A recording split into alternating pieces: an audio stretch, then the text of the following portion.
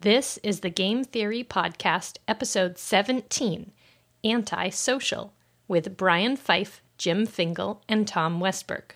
This is the Game Theory Podcast. I'm Brian. I'm Jim. And I'm Tom. This is Episode 17, and we're going to call this one Anti-Social. Is that anti as in brackets? Yeah, the antis in brackets is clever. One of the things that I think we've all reflected upon separately at different times is the reason why we do these online games is really the wonderful interactions that we have with each other and people we meet, friends from far away. But generally, just the people we know because everyone else is unpleasant. The game that Tom and I play the most, which is World of Tanks, has a little chat box in the left side every time you play a battle, and it is just a cesspool of despair. I mean, is there also group audio chat? Because my main experience with online games is playing a lot of Halo. I don't know how much things have changed since I was quote-unquote working from home in 2008, but it didn't matter which team you were on. It was a free-for-all regardless of whether or not it was a team game, let's just say. Yeah, well, I sort of stick by a rule that I learned early and painfully, which is never turn on audio. Right. That, I think, is easy to figure out. As easy as it is for me to ignore the little scrolling window because they fade out pretty quickly. If I had to listen to them talking and being clever, it would be intolerable. Do you have audio chat that you can only talk to your teammates? Generally what we do when we're playing is we have a separate Skype session going. People set up Ventrilo servers or some other TeamSpeak. The systems in-game often aren't so selective that if you just have a subset of friends, you can only talk to them. They're also often not very good technically. Yeah, it's sort of a bolt-on thing. But we're kind of sliding off of the main thing and just getting immediately to the griping. These games are built to encourage interaction, and yet very few developers take a lot of steps to encourage positive interaction. One big exception to that rule are the folks behind League of Legends. And how is that different? Well, what they actually have done since the rollout of the game is put in a bunch of different mechanisms that encourage good player behavior by giving little cookies people can hand to each other and things like that. You advance in the game, you get points in the game for being a decent guy. When I think of online games and I think of talking to people I know playing online games, the feature of really positive interactions with people that you don't know tends not to be something that people call out as primary thing that recurs in their experience. I mean, people will play WoW, and I blame myself for raising the specter of that game. You knew we were going to go there today, yeah. So you're just going to get it out there. When my brother was really hardcore into WoW, I mean, he was playing with a bunch of people that he didn't know, but he was part of a guild, and so there was some sort of structure there that encouraged people to be cooperative and not just be total assholes to each other. Though, there's some competitiveness there amongst scarce resources. It would be an interesting exercise to name off the games in which it's more good than bad in your experience.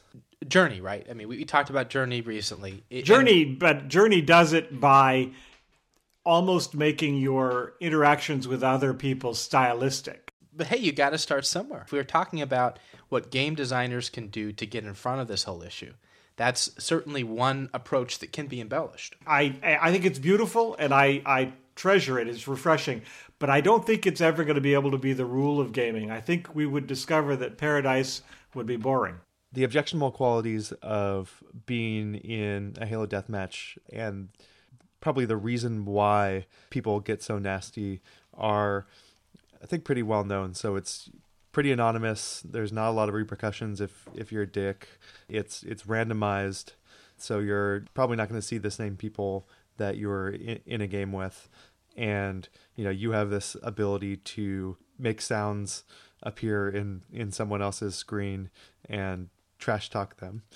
Whereas Journey, it shares the anonymous feature. You're playing the game and one other person somewhere in the world appears, but there's no talking. There's no linguistic communication. There's no real way to hinder people, which was the downfall to Little Big Planet when I was playing that with Krista, where despite our best efforts, we kept jumping and grabbing each other in midair and causing the other person to fall down. Journey doesn't have that. There's only really a positive way to interact with someone by being near them, which causes their scarf to get longer, and the scarf being long allows you to do one of the most fun things in the game, just like fly around a lot, be able to do that much more. In fact, the thing you would normally do to somebody to grief them, which is to dance around them and be in their way, actually assists them. It's actually hard to stay with somebody and essentially partner with them to give them the sort of infinite flying. And if you can do that, you're helping them and not griefing them. You have two choices. You can ignore the other player, or you can cooperate with them to some extent. That's it. Yeah, there's no real overt way to be annoying to the other person. As you said, the worst that you could do is ignore them. I guess maybe you could like lead them off a cliff or something like that, but it's really built into the design of the game, the mechanisms to encourage sociability. Whereas for things like a Halo Deathmatch or a lot of these competitive games, they're sort of slanted the other way to start out with. You're going head to head with people, and features like audio chat were not designed with the intent of encouraging harmonious player interactions from the get-go. Yeah, and I think you do yourself a disservice if you ignore the fact that Journey and Halo Deathmatch or even World of Tanks is not a fair comparison, because the better example may be like a pickup basketball game. There's this competitive element. Some people take it more seriously than others, and there are going to be potentially some people in the battle or the engagement or whatever it is that are not as aware of the either explicit or implicit rules. Right. That actually gets to something that is generally intrinsic to games, which is that they are a form of competition. And Journey is a way to try to sidestep that for lots of interesting artistic reasons and so forth. But we shouldn't be holding it up as any trend for the future, because I don't believe games in general could mimic it. Games are going to be expressions of competitiveness, whether it's knocking somebody down on a football field or getting to the basket first or getting a headshot. Some of those are more aggressive than others, but they're all to get the point. So let's go back to the example of Riot Games, talk about League of Legends. And, the first impression that I had of that game, I think I talked about it on this podcast long ago, was I was playing and my computer crashed, or my network went out or something. I just walked away.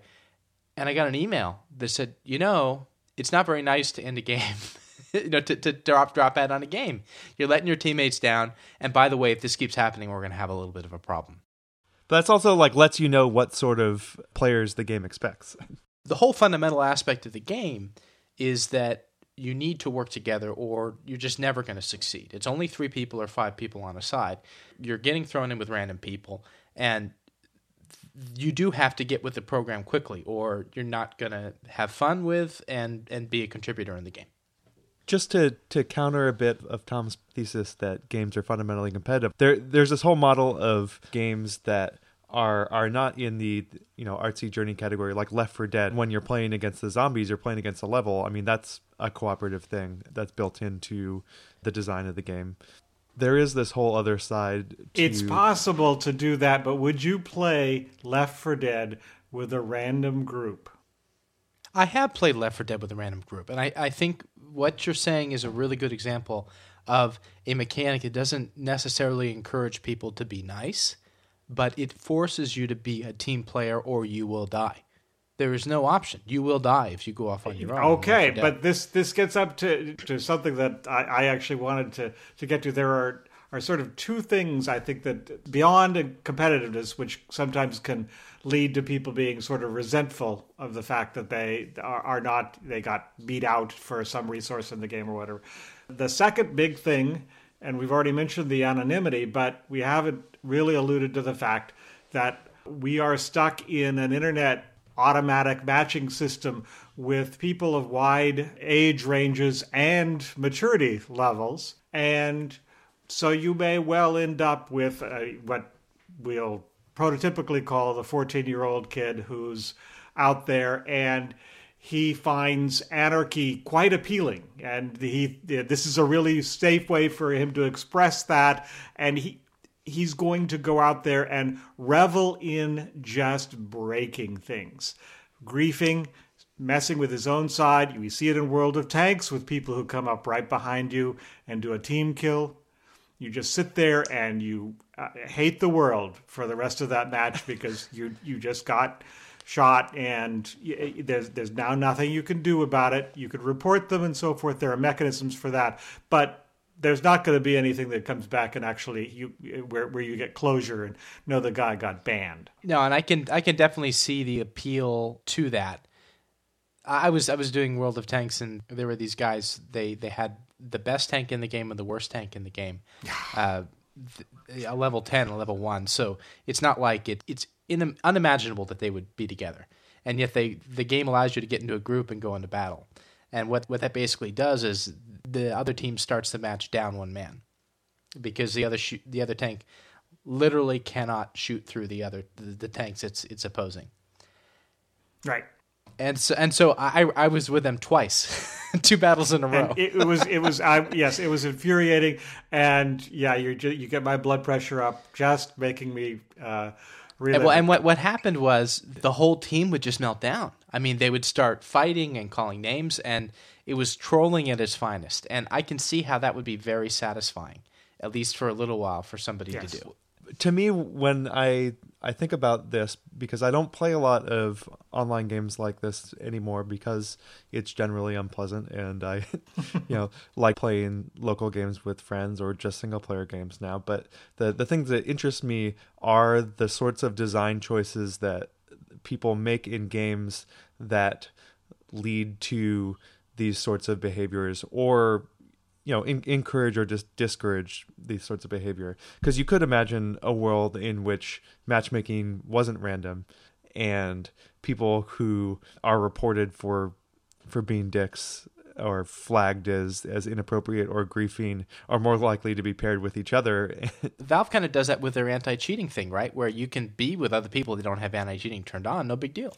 Right. And I want to make sure that I don't come across as believing World of Tanks is rife with this. We had a couple of unfortunate experiences and so forth, and so I'm using it as an example. I don't think the game itself is made unplayable by it in any sense. And in fact, those people who are doing the level 1 and level 10 pairing, the person who was running the level 10 tank was actually risking getting himself banned. I'm assuming it's a him. You'll notice my sexism here. But the level 1 tank person could have just created a throwaway account just to do that. And I've been shot in the back by somebody in a level 2 tank who just laughed and said, "This is a throwaway account. You can try to get me banned. It's not going to do anything. Ha ha ha." It's not like WoW where everybody's paying $15 a month. Because it's a free-to-play game, you can get in and you've invested next to nothing in that tank. And so if you got reported and got banned, they're not going to have a way to track it to any of their other tanks. However, in that case where they had the level 10 person, you can't get to level 10 without investing a great deal. And if that person got reported enough and got his account banned, that would be painful. That's likely to, at least if they would publicize a few bannings, that's likely to discourage that sort of 1-10 pairing a great deal. The shoot in the back, you're not going to get around that. Well, but that's another thing. Like, real consequences for your actions is something that is missing in a lot of these venues, which, whether or not we want to say it encourages it, it certainly enables it. And having real consequences, particularly when you've invested time and money, is one design choice that you could make to discourage it. But then you also have to be extremely careful with how you throw that hammer down, because there's nothing more wrong than somebody unjustly being penalized when they've invested thousands of hours in a dumb game. Right, because the reverse of this is the people who grief by reporting. You really don't understand the Machiavellian deviousness of people until you played EVE for a while and you find the way that the experienced players can trick the new players into accidentally opening themselves up to being destroyed and stripped of any material value. Right, and that gets up to something that I think that any true attempt to perfect mankind through sets of rules we set up around ourselves is doomed to failure. There are always going to be corners that people will find to turn the rules against the game designers, and that the people who are looking to do this, the little anarchists, are going to get even greater joy by their cleverness in doing that than they would have if they were just straightforwardly griefing. Yeah, they've got time. Right. They've got time to figure this out. Anything separate from that requires human interaction, and that's just too expensive. It's too expensive for a World of Warcraft, let alone a free-to-play game. So one of these things that's been impressed upon me is that all of these games seem to be absolutely rooted in the sort of 1.0 social media kind of thing, where you have a list of friends and you have a list of enemies, and that's it.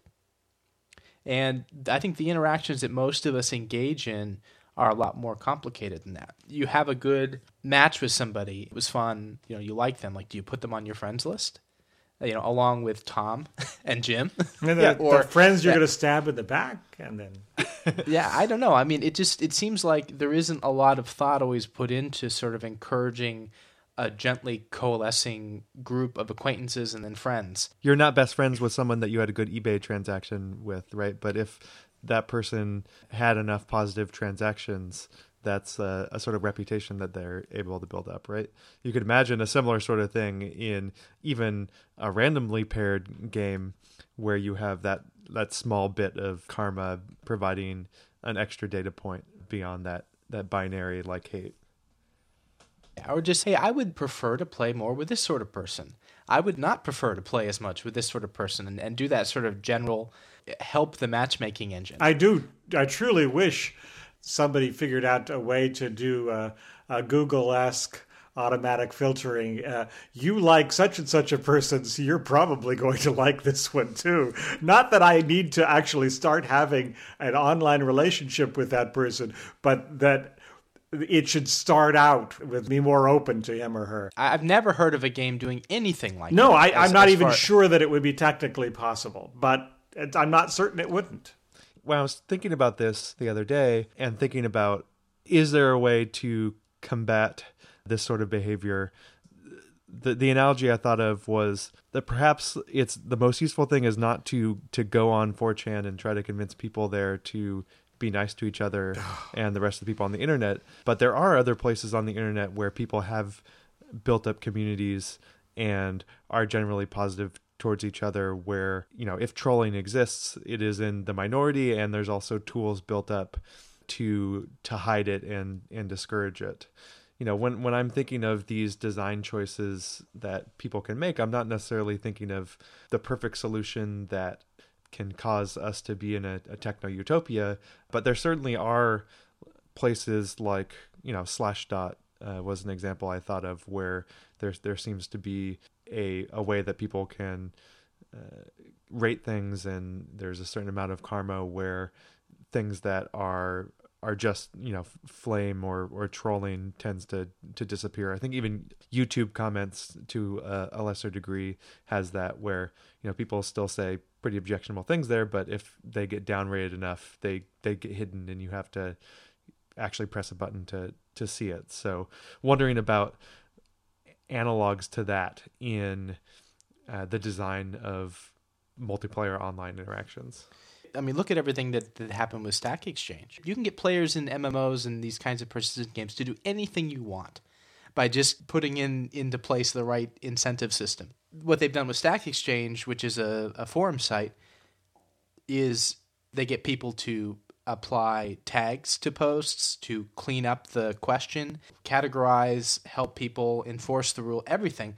And they're all doing it for extra points in their status. The people with status get the ability to vote things up and vote things down, and I'd point out influence the site more. Stack Exchange status is considerably different from where you are on a ranking board in a game. First of all, your first motivation by being on Stack Exchange is to give or get technical, generally, information. And but my motivation in World of Warcraft is to get a flying friggin' pony. Yes. And if by flagging the people that use profanity or make racial slurs helps that, then I'll do it. Maybe, except that within a game where you know that you're there to play a game, people will be looking to try to find the puppet strings on you.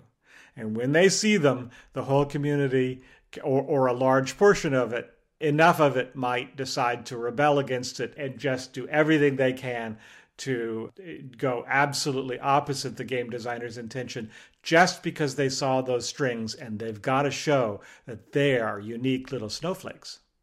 Well, one of the things that I wonder is, does each online community have a different personality, or is it more or less uniform across these games? And one of the things that I've noticed in World of Tanks recently is all this Obama stuff. A lot of people, after the most recent tragedy, were talking about how they were on the firing range shooting their semi-automatic weapons. Maybe it's a military thing. I don't know. But where do these people come from, and why are they talking about this stuff? I don't get it. We need data points of games that we've played online that don't involve shooting things, and I think Journey's the only one. Right. Well, I mean, Star Wars Galaxies or something like, what is the equivalent of Baron's Chat in that game right now? I don't know. So this brings up probably my most cynical, get off my lawn feeling about the social interaction in games, which is the internet really breaks down class barriers, and we think of ourselves in the United States as not really having classes and class barriers, but they're there. We just don't want to acknowledge they exist. If we're college graduates, the chances are most of our friends are as well. We're not trying to profile. That's just the pool of people we draw our acquaintances from. My brother used to say to me, 100 IQ is average, and in your social circles, you really have little opportunity to interact with the folks who are well below average. He was a prosecutor, and it turns out a lot of the criminals aren't very bright, or at least the criminals who get caught are not very bright. And those are the people he'd often be interacting with. And he was trying to get across to me that I just don't even know that half of humanity exists. Well, that half of humanity does exist, and we are interacting with them day by day when we play in these anonymous games. I'm not saying it's a bad thing or that we should try to exclude anybody outside our social strata, but I am suggesting that that's a part of just the wide variety of people and how they reason or how they get angry quickly or resentful that you don't necessarily see in your day-to-day interactions with folks, but you would if you lived in another place and had a different job. That's a good point, and thank you for making me feel like an elitist prick. Well, I think we all are. So I just saw. Well, and I don't know if it's the sad part of it, but the games like Journey, which are more RD games, certainly appeal to a different crowd of people, right? The same people who are playing World of Tanks aren't playing Journey. Or Call of Duty and World of Tanks are likely. I'm not trying to pull this in with any IQ test thing, but they're definitely more likely to have the gun range crowd than Journey. No, without a doubt. The question is, even in WoW, right? Like, we knew that it was a diverse mix. You go onto an RP server, and I think you have the same diverse mix, and you have the same problems. There's just no way for a community to segment itself effectively. And maybe that's not a good thing, Which is not a good thing. I'm not sure about your tense. We probably are going to reflexively say, oh, of course, I don't want to be segmented off from people who are not like me. I spent the first 15 minutes talking about how I do want that. I know. But then we instantly have to come back and say, but what I really mean is I favor diversity in every form. We favor diversity in every form, but we wish people would stop sucking. Right, in such diverse ways. I like diverse people from diverse backgrounds that all agree with me. That's all I want to see. For us, it's a little bit academic, whereas for a woman playing one of these games, it's a much more real thing, right? Where it's not just a question of wanting diversity, it's a question of not wanting to be harassed and threatened and be actively the target of 99% of these interactions, though you still want to play the game. Right. I agree with that entirely. I think that there are plenty of patterns of abuse between groups of people that we don't have to be tolerant of in our sarcastic way of saying tolerance in all things. Right, and that's particularly when I'm thinking about the design choices to encourage people to get along, or at least discourage harassment. There's a whole bunch of these websites out there run by women gamers, like Fat, Ugly, or Slutty, or Not in the Kitchen Anymore, where people post the sorts of messages that they get, and the audio recordings. As soon as you hear female voices is on the chat, people immediately go into harassment mode. So it's almost an accessibility thing where that whole group of people just doesn't feel comfortable playing the game, or it becomes like it has to be a political statement to play the game. Yeah, I just want to be a gamer. I don't want to be a female gamer. Yeah. I struggle with this in one particular way, and I don't want to be the guy that gets offended on behalf of other people, but there's a strong precedent of using terms that refer to sexual abuse in World of Tanks casually, where people are saying, oh, that tank totally raped me, or blah, blah, blah, blah. I know that it's not constructive to try to make that a teachable moment when somebody's saying that. I used to react when people were, oh, that's so gay in World of Warcraft, talking with my friends and stuff, and they're saying, they're not even trying to make a slur. That's just, they don't have a very good vocabulary is really what's going on there. They don't have very many go-to terms, and that happens to be one of them. At the same time, I mean, I'm uncomfortable with the idea of waving your hands and saying that, it's sort of like, we can't really change anyone. Like, it's not really our responsibility to call people out, because one could argue that as men playing games, it's more of a strong statement for us to come out and call out those things. It doesn't have to be necessarily like you're a bad person sort of way, but I guess the more people call those things out, the less it will be seen as a culture of that's just the norm and no one's bothered by it. I understand that, and that's why I sort of say I struggle with it. You also don't want to sound like a prick. That's the problem. Yeah, well, and also I think my knee-jerk way to respond to those things is certain to not invoke oh yes, I didn't realize that I was wrong, and I will address that and change my ways. That is not a likely response. Tom has seen me get past my limit and start poking at people in my special way. What is your special way? Passive aggressive. Is it though? No, I was just snarky. I'm basically doing sidebar comments to my friends in public. It sounds stupid when I say it, because it is stupid and juvenile. What are the options, right? There's like calling people out. There's effectively, it sounds like you're doing public shaming, which is what a lot of the websites out there are that post these things as a way to call people out by name and publicize that. Both of those things are outside of the mechanics of the games, and I think that is maybe one problem for why we don't really feel like they're that effective, because I mean, the mechanic the game gives me is to ignore them. Or report. Or report them. The thing is, when I ignore somebody, they don't know it. And it doesn't affect their ability to enjoy the game in subtle or meaningful ways. Right.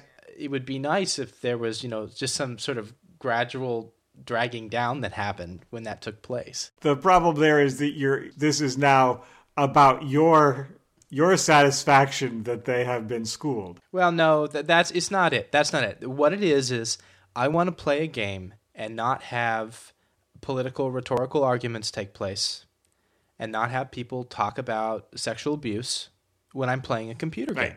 I don't want to see that. In many cases, though, I think these people don't even have a sense that they're saying anything they don't know what they're close to saying. Controversial. They don't know what they're saying. We were talking about our social circles. They're in their high school football team or their whatever, their group. That's the way they talk. It's what you say when you're trash talking people. And this is a situation for doing that sort of thing, and so you keep it up. I'm not trying to defend them specifically. I'm trying to point out that in many cases, your criticism may not just be completely out of the blue to folks, but may end up actually getting really resentful of you for introducing your politics. They didn't even think they were saying anything political. I'm sure a lot of the response to the feminist frequency, the tropes against women in video games, the extreme reaction against that is the reaction that people often get, which is basically, this is threatening something that I like, or it sounds like you're basically bashing my image of myself. or saying that I'm doing something wrong. And so my immediate reaction to that is to be defensive against that and be aggressive against you.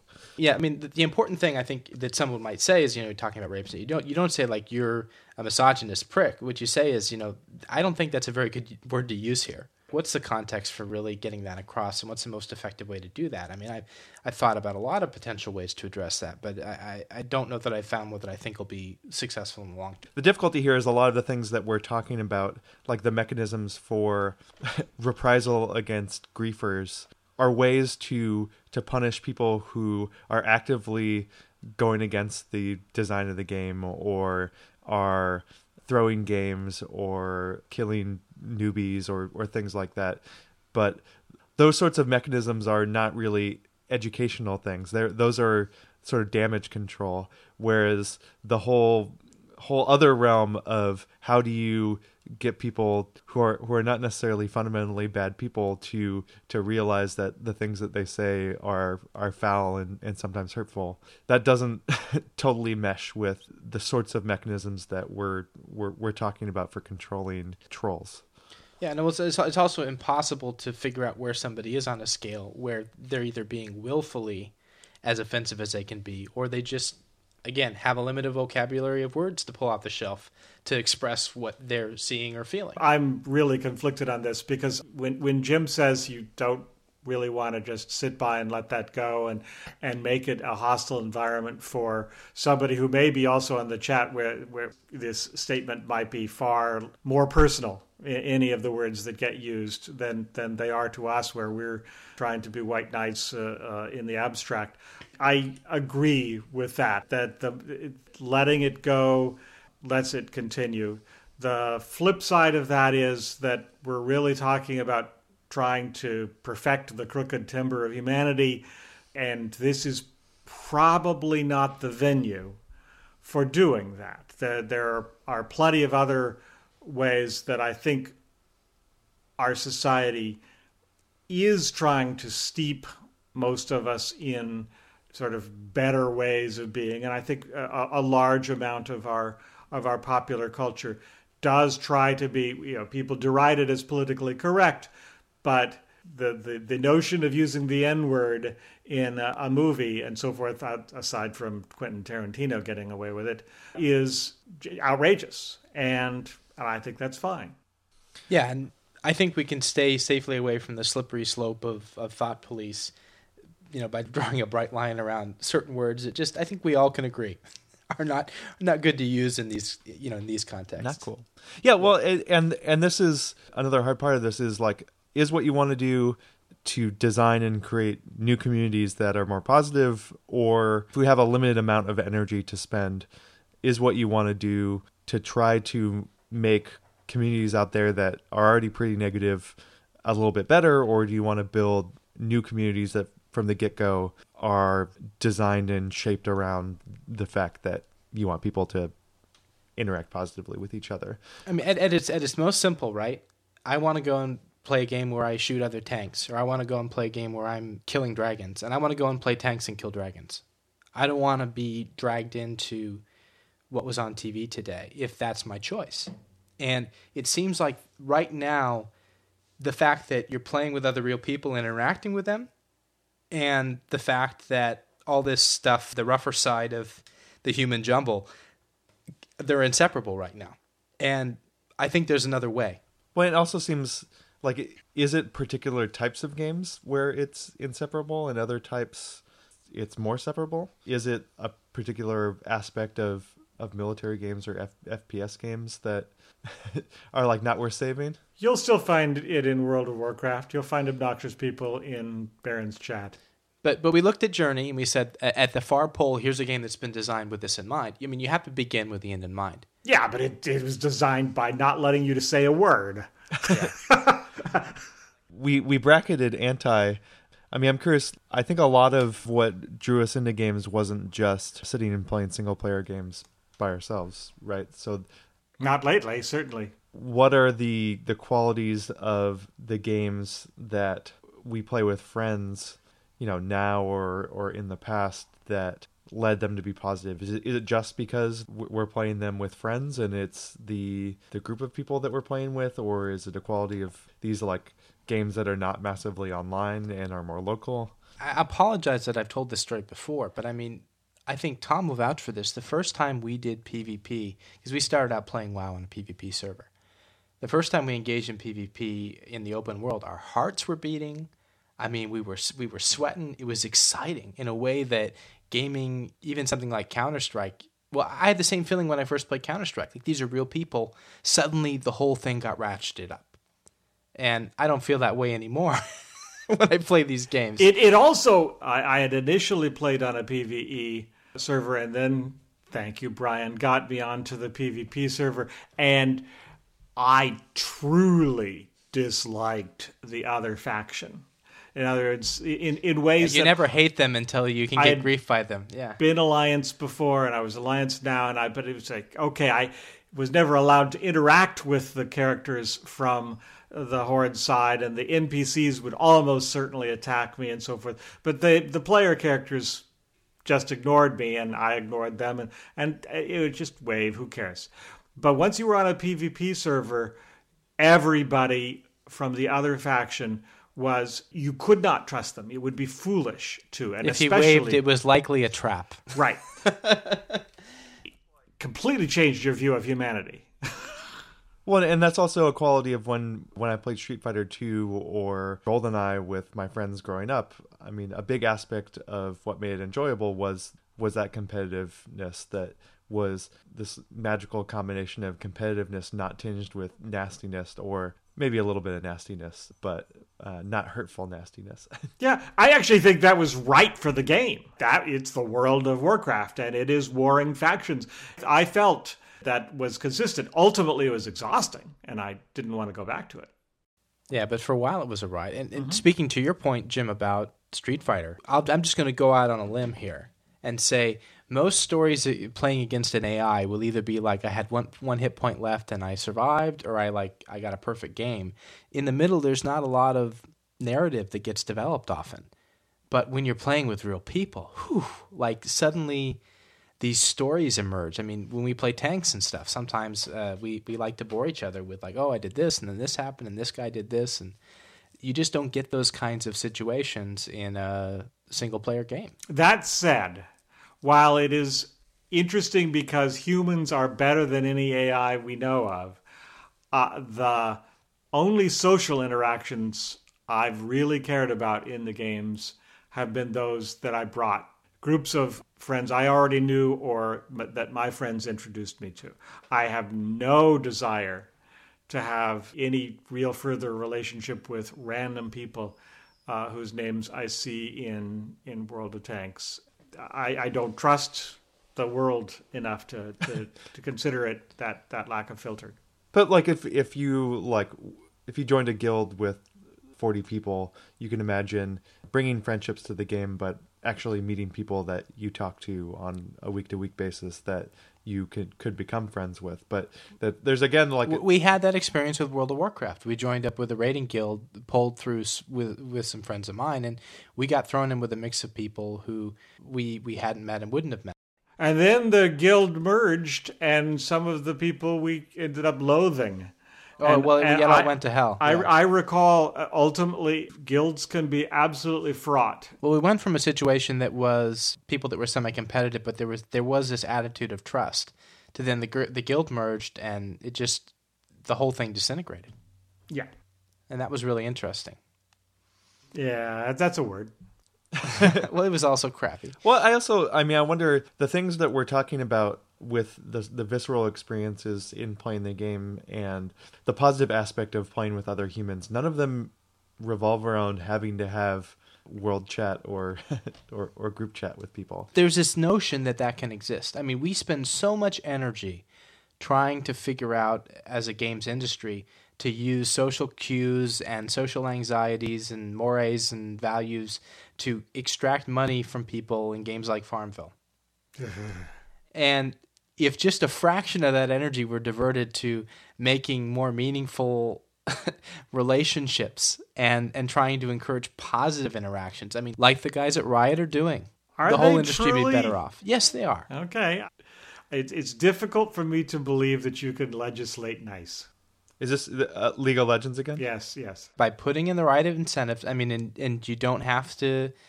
It's just, I think it's one of those situations that allows the cream to rise to the top, and B, invokes a social norm with some heft behind it. There's still going to be griefers, but they get flagged as griefers. Yeah, I mean, I also just wonder how much of the medium of things like the chat, or the anonymous voice chat or world text chat are just superfluous, and you could take them away and the game would just be more pleasant overall. Well, and the question that arises, right? Like, well, what if we turn off the free text chat in World of Tanks? Is that going to affect our ability to strategize? Okay, well, that's a design problem. I don't think I have ever seen a team organize itself through good commands coming through a text chat. For one thing, there is no command hierarchy, no reason for you to believe that somebody who's saying, everybody go this way, and so just, no, why should I listen to you? I hear you saying no. You and may be really smart, there are creative but I don't know solutions that can resolve this problem. Maybe people who have some propensity for command, being a commander, sit in a command chair, and get rewarded for that. Who knows? But I would it's a like design that. problem. I actually that involves with human that. nature. Go ahead, rebut. I have no more. Well, to me, like one solution might be opt-in chatting with people, right? Where instead of the default being public interactions, the default is groups of people that you interact with, and someone has to request to be able to talk to you. You accept that. You can revoke that. Well, and then this gets into the sort of more gradations of social relationships, where maybe the friends of my friends, or the people on the good list of my friends' friends I can see their chat.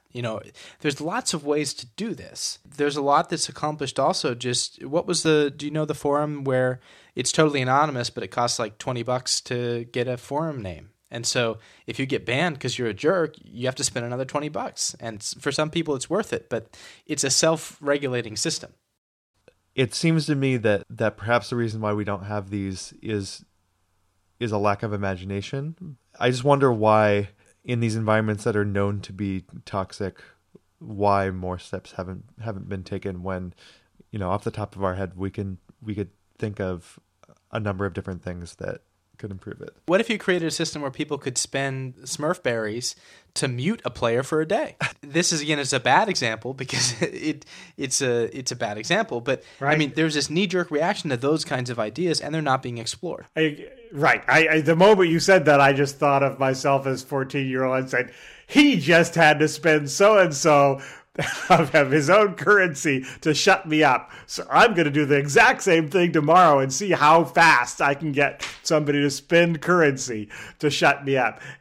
You really need to keep in mind the slightly anarchist But I'm not coming here to give you my best ideas. Right. I'm coming here to say there's a field of ideas. I do want to step back a moment and all the way to the title of the game theory part. Fundamentally, all of these things we're talking about are not supposed to be Facebook. They're actually supposed to be entertaining games, whether you're losing yourself in a fantasy world or driving tanks around and worrying about the strategy and so forth. The chat part is generally supposed to be there to allow you to ask questions of and assist other people, or maybe to try to strategize in a battle game. It tends to devolve, because of all of the things we've talked about for the last hour, to things that head towards a cesspool. But it isn't the reason for the game. I think there are plenty of game companies that actually, when they're talking to their venture capitalists, they're trying to evoke all of the Facebook-like keywords to make sure they get funding. And so social is going to be used in every other word as they describe parts of the game.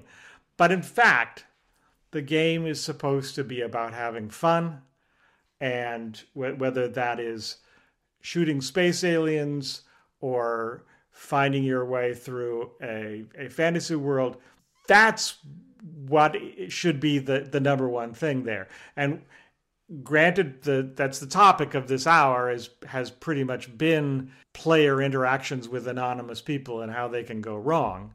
But I very much like the notion that the chat channels and so forth could be greatly de-emphasized, where the game would have to decide to bring us in together or something. I would love if somebody had a natural language parser system, Watson-like, could determine on the fly before the chat entries got posted that they were irrelevant. Those would only show up to the chat channels of other people who are doing irrelevant posts. Yeah. And I actually believe that sort of technology would probably be feasible, but it would be quite expensive to implement. And by and large, I don't think the game companies would fund that sort of thing or see it as anything that as a real selling point. Ultimately, their selling point is how many levels, how big their virtual world is, things like that. It could be a selling point for World of Warcraft. And World of Tanks, how many different tank types you have and how many levels and so forth. I'm saying that kind of social stuff could be a selling point for World of Warcraft, especially the game that is, not the game that was. Yeah. There are so many positive aspects that we want to keep about interacting with people who are anonymous, people who are outside of the group of people that we normally play with in a competitive or a non-competitive way. As Tom, as you said, we're come to these games to have that gaming experience, and other humans make that really interesting. I just think that, we sort of need to declare bankruptcy on some of these social features and carefully reintroduce them, since more often than not, they take away from the focus on those core gaming experiences. If Zynga goes extinct, that will be step one on our path to world domination. And I'm not sure how that relates to this, but I'm on board. Okay. Yeah, I mean, it's the people with jobs, but yeah. Sooner or later, we always come back to Tom's thesis, right, which is unassailable. But I'm with Jim. I think part of the reason why we're in this position is because there are these checkbox features. Does it have voice chat? Does it have text chat? Can you make friends? Can you ignore people? And there's no thought put into them, or whether they even contribute to the game. And it's the taking for granted that gets to me. Yeah, and that's why it was a pleasant surprise, both to experience that multiplayer in Journey and also just experience the pleasure that someone actually thought about this. Half of the pleasure was getting to fly around a lot more, but the other half it was like, oh my God, like someone did this right, because they thought about how we would actually interact with each other. There's all these great concepts being toyed with in card games and board games and indirect competition and massively single player. And again, we're in early days with the development of these ideas. The idea that they had with Spore, where you'd be walking around and you'd see other people's critters just in the background. That was a cool concept, right? Yes, there are lots of interesting, some of those are of course, excuses for saying, oh, you must be online at all times. But that's the whole other beef, in the news today. I mean, SimCity is social, right? Yeah. I have to have my requisite shout out to the artsy fartsy folks in the Copenhagen Game Collective, who I think make a few interesting indie games that involve socialness. People should go check that out. Johann Sebastian Joust was the fun one at PAX, but they have a few more. Now, I have to admit, I didn't follow this closely. Tell me about this Johann Sebastian Joust. So it's a game played entirely with PlayStation Move controllers, and there's no visual aspect of it. There's music. A group of people, 5 or 8 people, all have the Move controllers, and your job is basically to hold your controller as still as possible, because if it moves around, then you lose. So then also make other people's controllers move around as much as possible. And as the music slows down, the controllers get more sensitive, and as it speeds up, they get a little bit less sensitive. So you get people sort of moving in slow-mo, trying to hold their controller still while their other hand messing around with other people, their physical space, and trying to hit their controllers, and then doing that in a much more rapid manner when the music speeds up. A few of the games they have, you throw a bunch of people together, and it's more like a pickup basketball or soccer game where you're actually like in those people's space playing a game whose rules involve messing with them in certain controlled ways. So these are randomly associated groups, not party games. Well, so the Johann Sebastian Joust it's more like a party game in the sense that you have to be in the physical space with people. Right. Okay. Because party games, and Nintendo does some great ones, both with the Wii, and I think there's some really interesting things, even with soon-to-be dear departed Wii U, that are really good uses of gameplay and social interaction. But by definition, it's social interaction of people you already knew. But do they have the darkroom sex game? If I would have remembered this in our topic last week, that would have been awesome, but I didn't. That's also played with the Wii controller, where there are sounds playing, and I don't know if it's you and a partner or you and a group of people all have to rhythmically move your Wii controllers together in a rising climactic motion. I'm going to give you your poll quote from the website. Our hope was to use a combination of humor and embarrassment to make players uncomfortable, yet strangely satisfied. And that's a great use of the social. Again, like we're talking a little bit about party games. It's sort of in the same category as pickup Guitar Hero or Rock Band. But to me, it seems like the games that the Copenhagen Game Collective are coming out with, they involve actually getting into other people's space and in their brains a little bit more. So that's my requisite indie shout out. So we wrap this up? So When are we going to play games together? That's the question. Whenever we can get you into tanks. It's a wonderful community. You'll love it. This has been the Game Theory Podcast, episode 17. Thanks for listening.